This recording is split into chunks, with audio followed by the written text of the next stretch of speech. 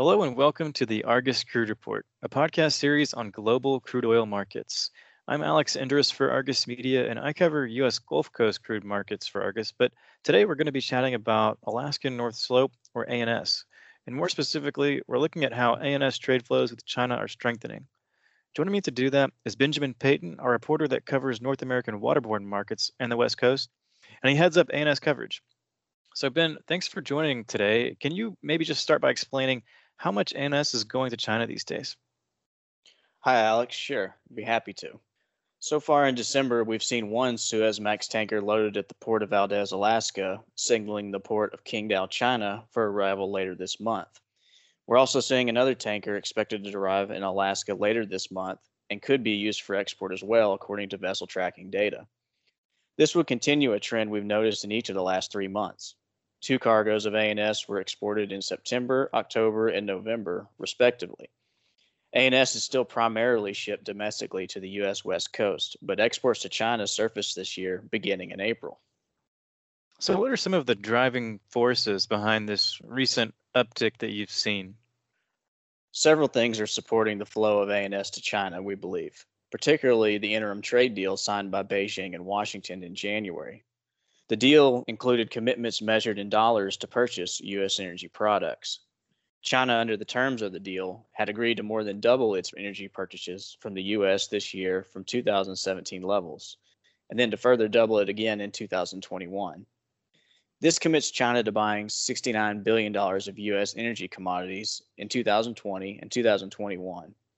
This includes LNG, coal, refined products, and what we're most interested in today, crude. The agreement notes that purchases will be made at market prices based on market conditions.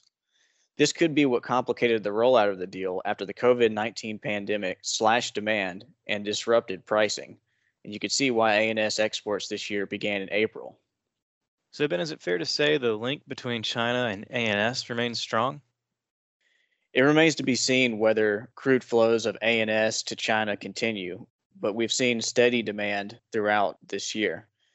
China was also the top destination for total U.S. crude exports in May through October. U.S. exports to China have been volatile this year. They hit a record high of 1.26 million barrels per day in May, up sharply from just 114,000 barrels per day in April, 108,000 barrels per day in March, and zero in January and February, according to trade data by the U.S. Census Bureau. The latest we have from the U.S. Census Bureau is that China took 679,000 barrels per day of U.S. crude loaded in October.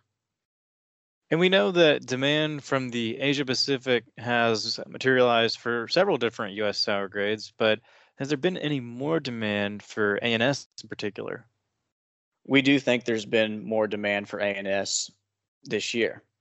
The export arbitrage from Alaska to China could be drawing support from lower freight rates in the region.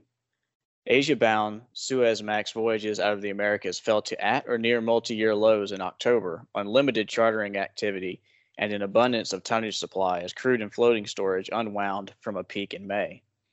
Similar voyages were priced higher earlier this year when COVID-19 related demand loss prompted favorable floating storage and China stockpiled discounted crude. In fact, earlier this year, we saw ANS exported to China on Jones Act compliant tankers, despite typically being more expensive to charter than an internationally flagged vessel. Yeah, and so Jones Act compliant vessels are primarily used for domestic shipments, such as ANS to the West Coast, but do we often see that in the export market? They are primarily used for domestic shipments to the West Coast, and they're typically not used for exports. Usually the freight cost is prohibitive. But this year, we saw 5 cargoes of ANS chartered on domestic flagged vessels in April through September. In fact, we did see the Jones Act compliant Alaskan Navigator, usually reserved for ANS shipments to the U.S. West Coast, chartered for an export to China in April at a rate that was $100,000 per day lower than what an internationally flagged tanker would have cost for the same voyage. Of course, Jones Act compliant tankers are primarily designed for shipments to the U.S. West Coast, and it remains to be seen if exports would be used again by a U.S. flagged vessel.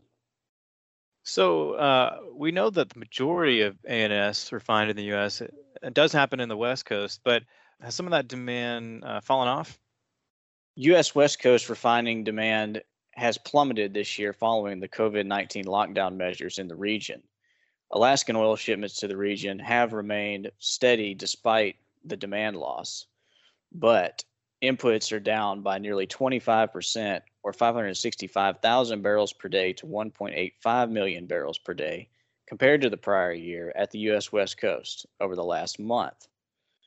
Recently, California implemented a 3-week regional stay at home order effective 5th of December to curb the spread of COVID 19, which may further dampen demand for transportation fuels during this Christmas holiday season. The state of Washington extended COVID 19 lockdown measures implemented on 16th of November by 3 weeks to 4th of January.